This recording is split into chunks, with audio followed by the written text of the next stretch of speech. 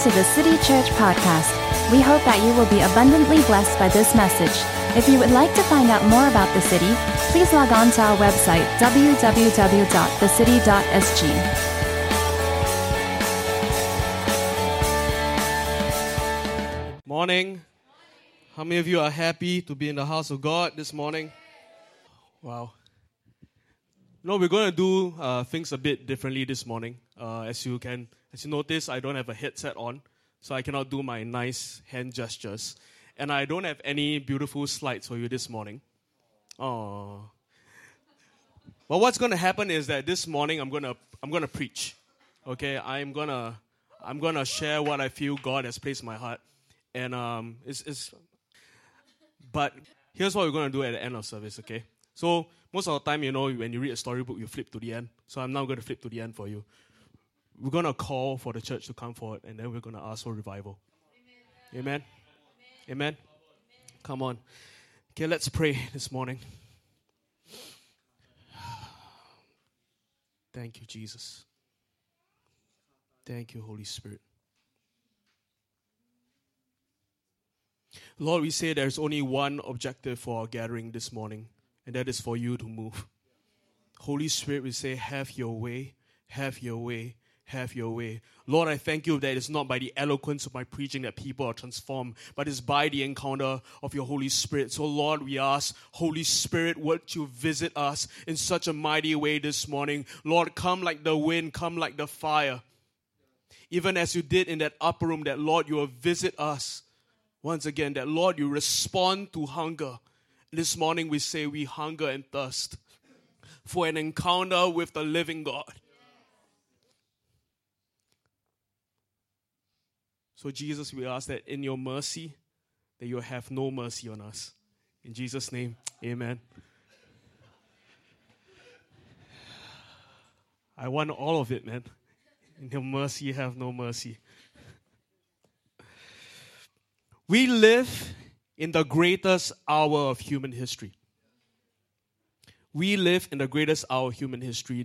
That human civilization as we know it today is drastically and dramatically different than it was 50 years ago.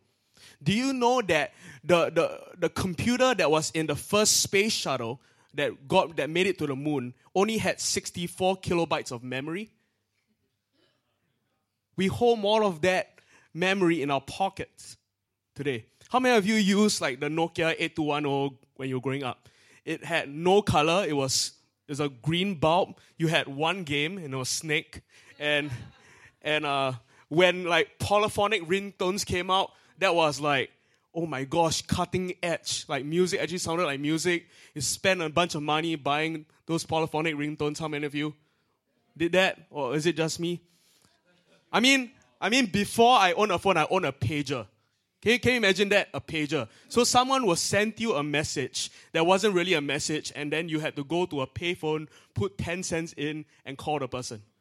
But today, it's dramatically different. Dramatically different. When I was 10 years old, I would never imagine having something that looks like the iPhone today. Innovation as we know it, it's astounding. Amen? It's so cool. It's the greatest hour of human history. The Bible says that we go from glory to glory. We go from glory to glory. And what is glory? Glory is the manifest presence of God. Glory is God invading. And the Bible says that we go from glory to glory. There's only one direction in the kingdom of God, and that's from glory to glory. Isaiah talks about it and says, the increase of his government and peace shall know no end. In some translation, it says, it shall know no limit. There's a never-ending, ever-increasing glory that we get to partake of as a church today. Yeah? What am I trying to say today? I'm trying to say that there's more glory today that we can have access to than there was in the days of Moses.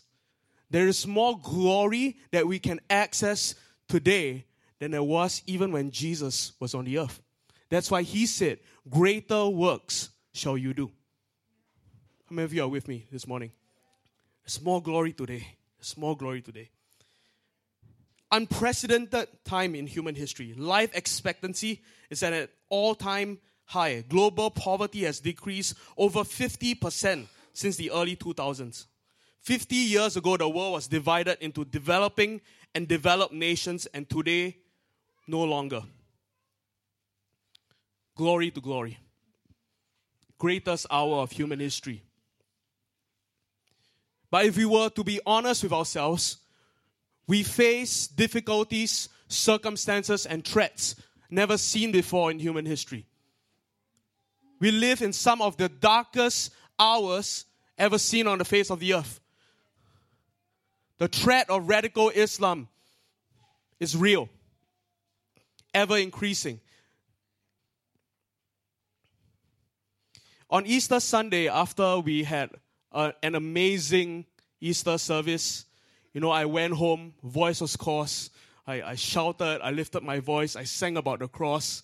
I thanked Jesus for the wonder-working power of the cross. I thank Him for what He has done in my life and what He has done in the lives of people around me. I thank Him for His mandate to transform, to save the world.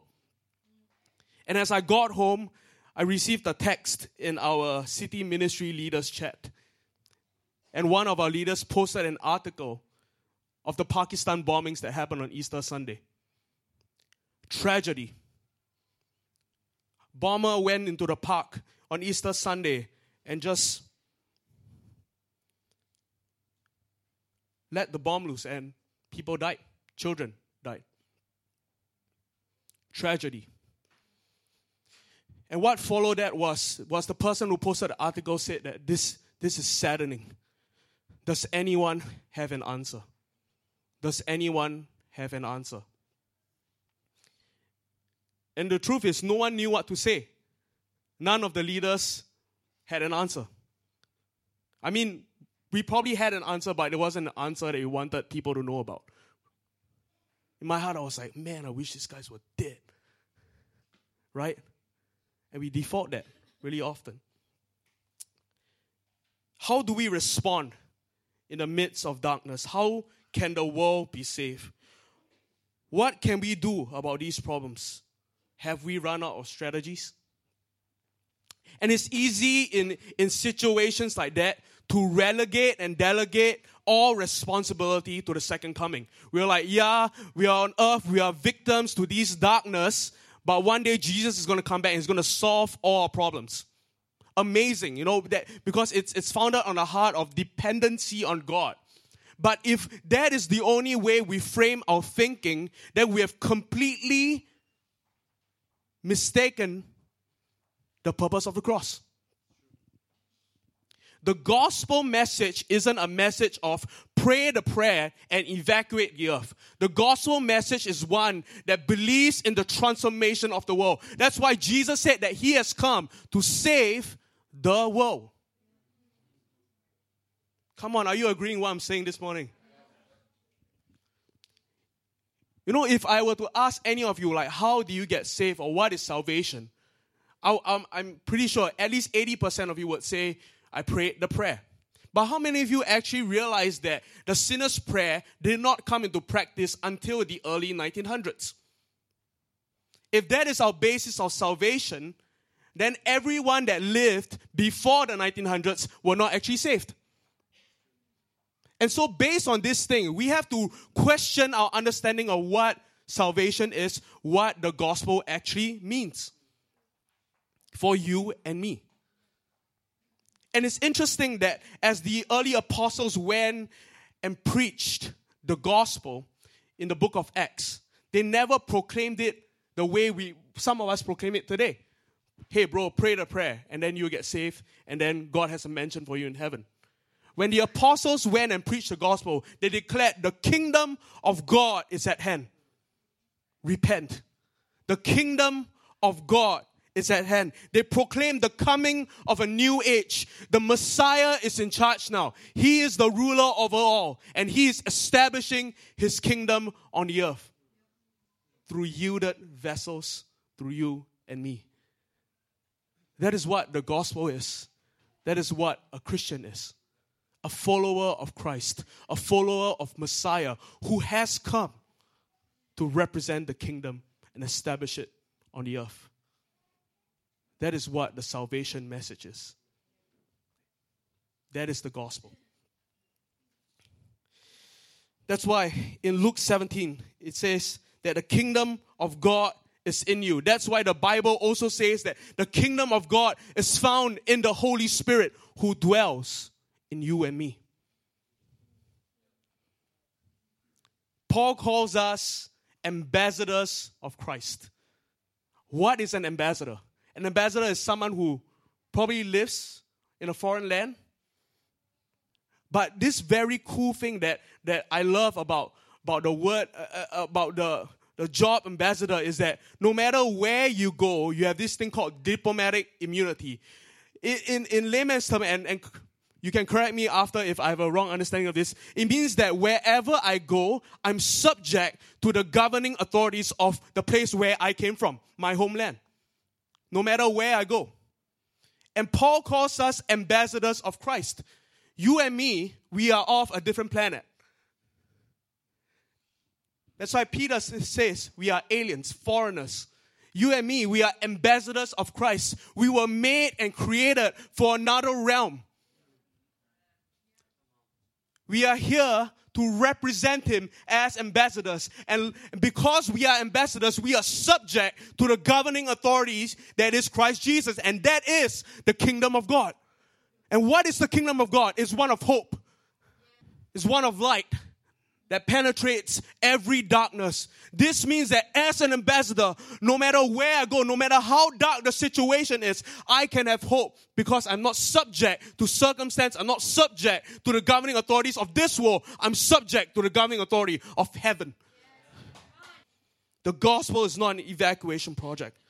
It's a call to transform a broken world.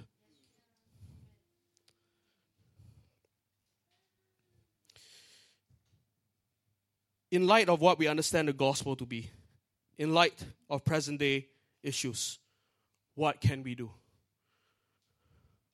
What should we ask for? I put it to you this morning that we have run out of strategies, that we have no means to solve every problem. We need God once again. We need revival. If you study church history and you study the Bible, you recognize that whenever there were issues and circumstances of that day, and people have come to the end of themselves, and they cry out to God, God responds with His Spirit. When the enemy comes in like a flood, God raises a standard to come against it. God responds to circumstance with revival. God responds to darkness with light. We need revival once again. Revivals did not just impact people spiritually. It actually solved the problems of the day. It confronts the very issues that the people are facing. Nehemiah, a man who received a charge from God to rebuild the walls of Jerusalem. Nehemiah was a man yielded to God. And in his day, the people were starving, mass poverty, people were dying. There was a famine in that land. And the Spirit of God breathed upon Nehemiah, gave him a divine strategy. He rebuilt the walls, created jobs, and actually solved the problem with lack in that day. And then it said that the people offered up sacrifices as a nation to God, and they worshiped Him. Revival didn't just impact people spiritually, it solved the problem. Welsh revival was sparked off by a man, 26-year-old man named Evan Roberts. Wales at that point had high crime rates. It was an all-time high, and many of them were caused by the problem of drunkenness. People were found in the bars, they would get horridly drunk, and then they would start committing crimes. Wales was experiencing that at that point. And one of the stories I love about the Welsh revival is that people were board on trains, and they will ask the conductor, when do we know when we've gotten to Wales? And the conductor will turn to these people and say, oh, you would know when you get to Wales. And what will happen is that as the train passed by the borderline that divided the other nation from Wales, as they crossed the line, a weighty presence would fill the train and mass repentance would happen. Souls were being swept into the kingdom of God. There was a cloud of glory that covered Wales in that day. And what happened was bars started closing down one after the other. They were vacant.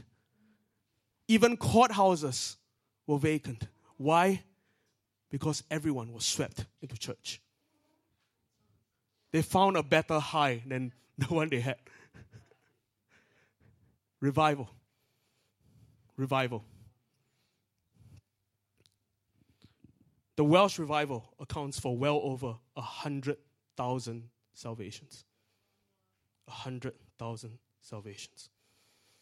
The Jesus People movement in the late 1960s touched the streets of Southern and Northern California. It targeted the hippie movement. The move of God happened at a time where the youth of America was sucked into the hippie life, a life of reckless living, heavy indulgence in sex, drugs, and rock and roll. The sovereignty of God, much like the Welsh revival, covered California. One of the stories I love is that people, as they're walking down the streets, these druggies who are high on drugs, who are drunk out of their minds, the Spirit of God will come upon them and they will instantly sober up. And they'll be like, what on earth is happening? And as though they were caught in a trance, they'll be led to walk a certain path, turn down a certain street, and turn down another street, and they'll find themselves right at the entrance of a house. And they'll knock on the door, and then someone will come to the door and say, yes, can I help you? And the first things out of their mouth would be, what must I do to be saved? What must I do to be saved? And people who wrote about the Jesus People movement, they said that it was so easy to get people saved that all you have to do is go around and yell peanut butter and people get saved. The atmosphere was pregnant with revival, pregnant with the Spirit of God. And people were swept in. No preaching, no beautiful service. But God sovereignly touched the hearts of these people. Stir up a hunger within. And they cry out, what must I do to be saved? And the Jesus People movement accounts for salvations or some of the names that you and I would know. Keith Green was one of the converts. Oh Lord, you're beautiful. He wrote that. The Jesus People movement changed the face of worship music as we know it. And we can find the root system of some of the modern worship songs we sing today from that movement. It birthed forth the Vineyard movement, which accounts for most of the songs that we sing today. And they use more chords than G, C, D minor.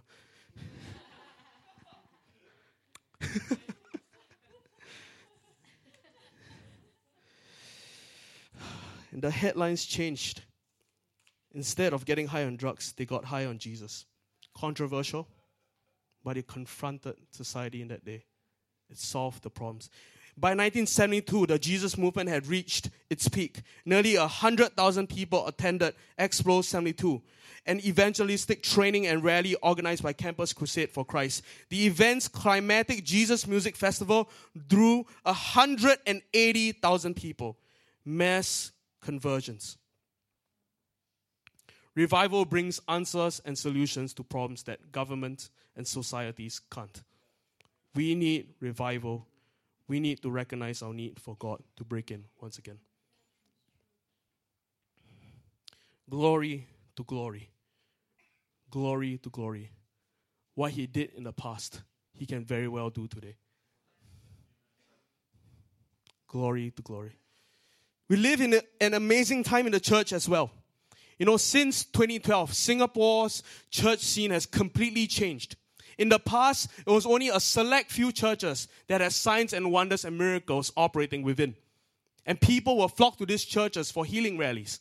But ever since 2012, there was almost a wave of the Holy Spirit that swept across the churches in Singapore. And now you can go to any church, almost. And you can find a person that's willing to pray for you and stand with you for healing. Signs and wonders, miracles. For years, we've been partnering with Methodist churches. Amazing.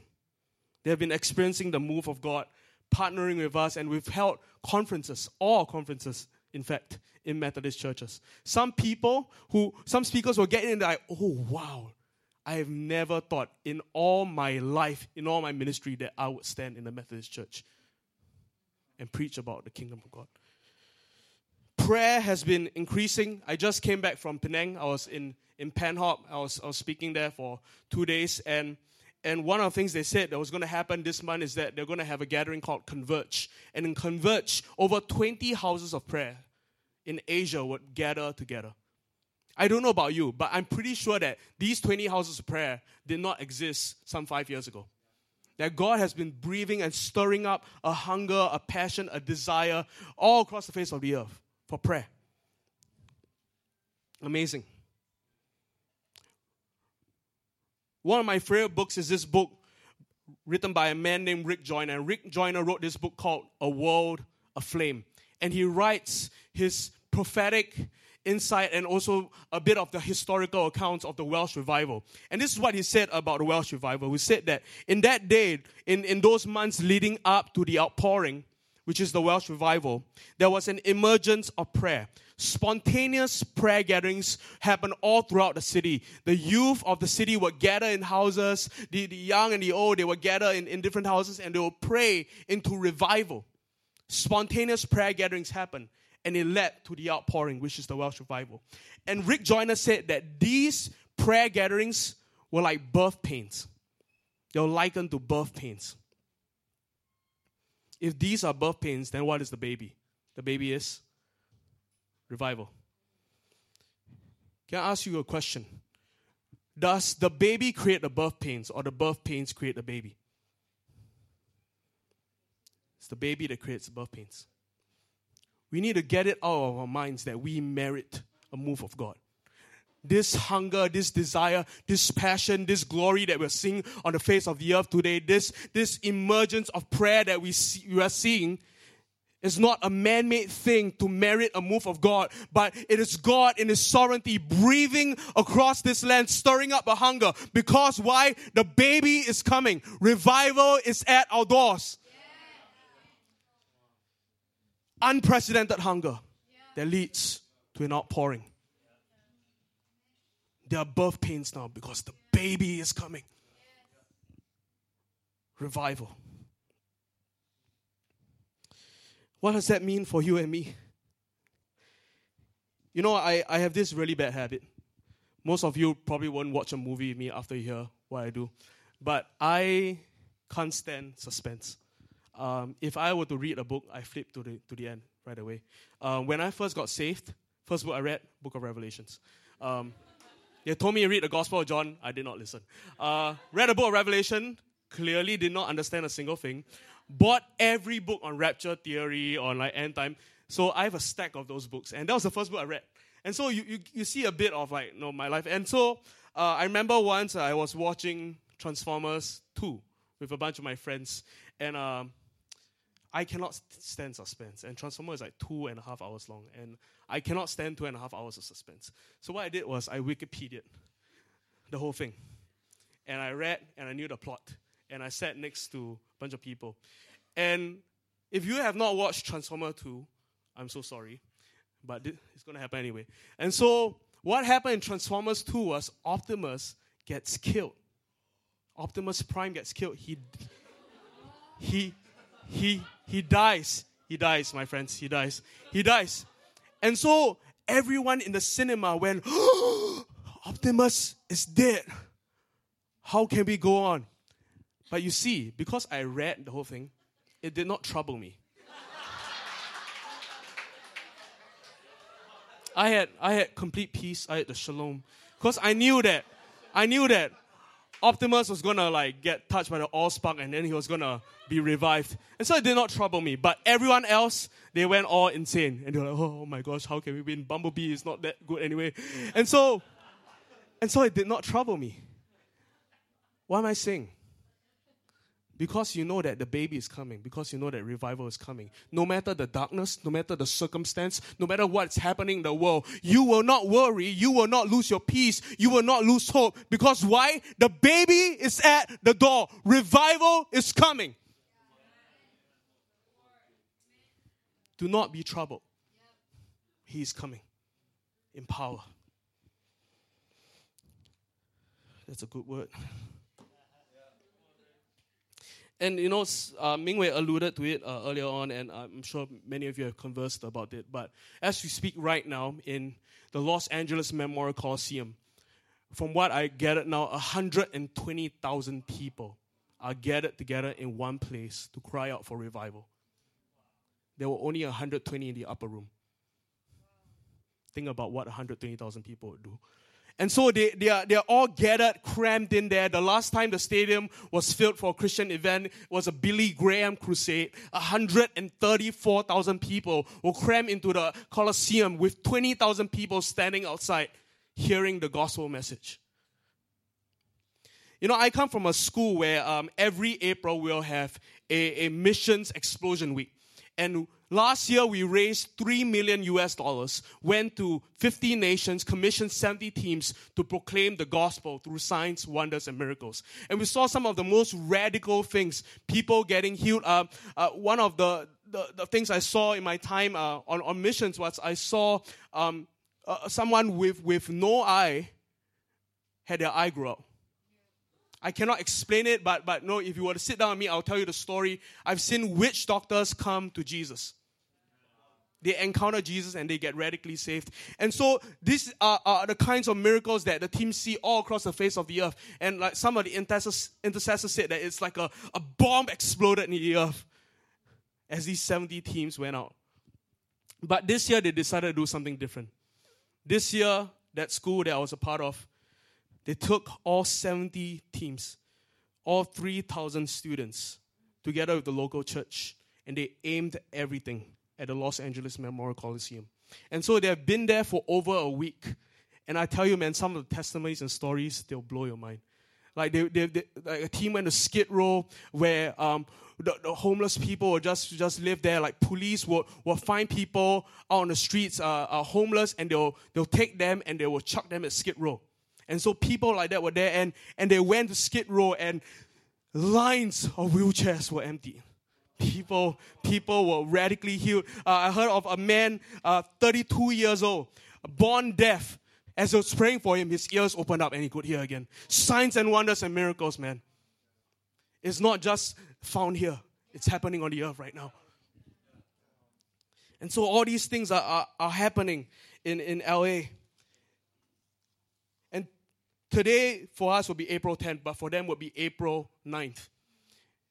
And revival history accounts for 110 years ago, there was an outpouring called the Azusa Street Outpouring. 110 years ago, that day. The Azusa Street revival was sparked off by a man named William Seymour, who was a one-eyed black preacher. You have to understand that being a black preacher was something highly controversial in that day. With racism, and he had one eye. If you talk about and he was a stutterer, and if you talk about like what makes up a person who shouldn't be in ministry, he was it. And what happened was he moved to LA to take over a church. And by that time, he was really into the message of the baptism of the Holy Spirit. He had experienced it on some measure, and he went to the church that he was supposed to take over to preach on it, preached the message, and got kicked out of the church. They locked him out. And so William Seymour was penniless and homeless and churchless. And then a couple by the name, I forgot what their first names were, but they were the Asburys. They took him in out of pity on a house along the street of Bonnie Bray. It's called the Bonnie Bray House. And they took him in, and he started to hold meetings there, with a small group of people. And the Holy Spirit will come in such a measure that was unheard of. We're talking about people who would speak in over 8 different languages. after they encountered the Holy Spirit. There was a lady by the name of Jenny Moore. She has never played the piano before, no musical background. As she was filled with the Holy Spirit, she was led to sit at the piano. She stretched her hands out, and all of a sudden she started to play perfect piano. If you were to go to that house on Bonnie Brae right now, you would see that very piano still sitting there. And the accounts were where she played the piano, it was as though 1,000 pianos were playing in unison. There was such a shaking when she played. And of course, the house, it was a small house. It grew too small to hold the revival. And then they shifted to another premise along Azusa Street. Hence the name Azusa Street Revival. And they took over a church there. And the services were amazing, and it was really interesting. Imagine being gathered into a room with no agenda. So I don't have an order of service. I don't have a speaker lined up for you. I don't have a worship leader lined up for you. But the people would gather, and they would just wait for the Holy Spirit to come. And the Holy Spirit will fall and anoint people to preach, to lead worship. And they will just spontaneously get up and start singing, or spontaneously get up and start preaching. But what was interesting was that it was not just orchestrated by one man, but collectively the people were so in tune with the Holy Spirit that if a man got up and the man wasn't anointed to preach, they would politely ask him to sit down. They were so in tune with the Holy Spirit. There were accounts that the church services ran in either English or in tongues. A preacher will get up and start preaching the word in tongues, and they had another person right next to him interpreting the whole thing. That's revival. And if today you were to sign up for the revival tour in LA, LA, if you understand, it is steeped in revival history. Several moves of God happened there. And if you sign up for a tour, you'll be taken to these two places, Bonnie Brae House and Azusa Street. If you were to go to Azusa Street, you'll find that the building that they used to meet in is no longer there. They tore it down. And all that's left in that place that hosted the move of God, that accounts for modern-day Pentecostalism, is a sign that says Azusa Street Revival. Even though physically a sign remained there, but spiritually, that heritage, that fruit of that revival lives today. And we are recipients of it. In Bonnie Brae House, as I went in, I met the lady who was a caretaker of a place. She was a small stature young Filipino lady. And she was amazing. She would tell you all these stories. And she told me that for every visitor that came into the house, she would grab their hands. And as she did, she grabbed my hands and said, "Andre, let's pray for revival. We need revival once again." This lady with every visitor that came to the house. Amazing. And so she told me a couple of stories. She told me that there was one meeting where the presence of God fell in that place in such a measure that the people shouted for 3 days and 3 nights. For us to shout 3 seconds, very hard already. We're like, lift up a shout of praise. Ah! And then we were like, done. That's enough. But they shouted for 3 days and 3 nights. And what happened was, there was such a shaking that the foundations of the house were shaken and they broke apart and the whole thing collapsed.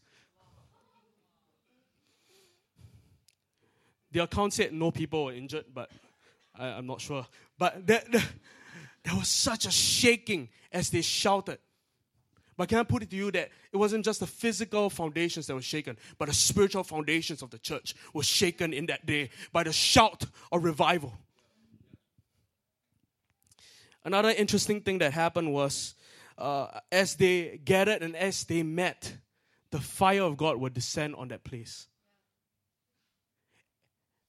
And it would descend in such a measure that the fire department will be activated to come to that house. They would come and they will stand along the street and they will see a house seemingly engulfed in flames. The whole house was covered in fire and they will stand there with their fire trucks and the entire neighborhood will be there to stand and watch that house burn.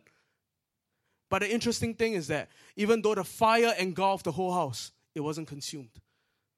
And that became a sign and a wonder. Mass conversions happened. And as I was reading that story, the Lord spoke to me through that story in Exodus 3 where Moses ascends to Sinai. And we all know this story. Moses encounters the burning bush. And what was that characteristic of that bush? It was engulfed in flames, but it wasn't consumed. But we often miss this verse in that account. It says that Moses saw the bush, but then he turned and set his face on that bush, and then God spoke. And I feel for the church today, this morning, for you and me, the same way that Moses set his face on the burning bush, you and I are called to set our face on what God is doing in Azusa. And as we do that, as we honor what God is doing in the earth, God will speak and move in our midst. Come on. You have to understand that what happened in Los Angeles 110 years ago did not just stop in America. It impacted you and me. You have to understand that wave of the Holy Spirit, the baptism of the Holy Spirit with speaking in tongues, found its way to our shores. In 1972, in the ACS clock tower, a group of boys were praying, and the Holy Spirit descended upon that place. And they were filled with the Holy Spirit and started speaking in tongues. The newspaper reported that these boys were in hysterics. They were hysterical. And what the church did then was they assigned an Anglican vicar to oversee these boys and to prevent them from going astray. And what happened was the Anglican vicar ended up being encountered with the Holy Spirit in that same fashion. He began speaking in tongues. And the name of the vicar was James Wong. James Wong then became instrumental in launching out several churches. One of them is called Cornerstone Community Church. And for those of you who are new, who don't know our history, 7 years ago, the city was birthed out of Cornerstone Community Church. We were a church plant there. A majority of us actually grew up in that church. What am I saying to you this morning? If you were to trace the genealogy of the city, you would know that we were born out of revival. We were birthed from revival. And as leadership this morning, I stand in front of you and I say that we are not just born for revival, we exist for revival. Come on. We exist for revival.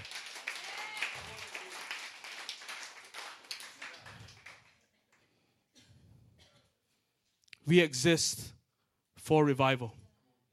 And this is what I feel is going to happen as we join our voices with 120,000 saints crying out in the Los Angeles Memorial Coliseum. There was a story in Numbers 11 where Moses assembles 70 elders and takes them up to the tabernacle. And what happened was 2 of the elders stayed behind in camp. And you have to understand that as they were in the tabernacle, the Holy Spirit swept in that place and these elders began to prophesy in the tabernacle. But 2 elders stayed back in camp. And this is the account of what happened to that 2 men. Numbers 11 verse 26. But 2 men had remained in camp. The name of one was Eldad, and the name of the other Medad. And the Spirit rested upon them. Now they were among those listed, but who had not gone out to the tabernacle. Yet they prophesied in the camp. If you look into that word listed, you'll find that one of the definitions for that word is the word aligned. These 2 men were aligned to the other group of men who went to the tabernacle. And as God visited this man, these 2 men had a portion as well. And as you and I, as we set our face on Azusa this morning, as we set our face on what God is doing in the earth, as we set our face to the next move of the Holy Spirit, that God will pour a portion of what is happening in the Colosseum right now, that God will pour a portion on this church, because you and I, this nation, this world, we need revival. I believe in the next move of God, there will be a massive flood of conversions. But I believe that one of the things that will distinguish this move from the last is that it will no longer be burning houses. It will be burning people. John Wesley said this, that I will set myself on fire and the world will come and watch me burn. And this morning, the sense I get is God wants His fire to invade this place in such a measure that all of you will be set ablaze for the gospel of the kingdom. That as you go into your various spheres of society, as you go back into your families, you will bring the fires of revival with you. They will no longer be a house, It'll be a people. It'll be a people.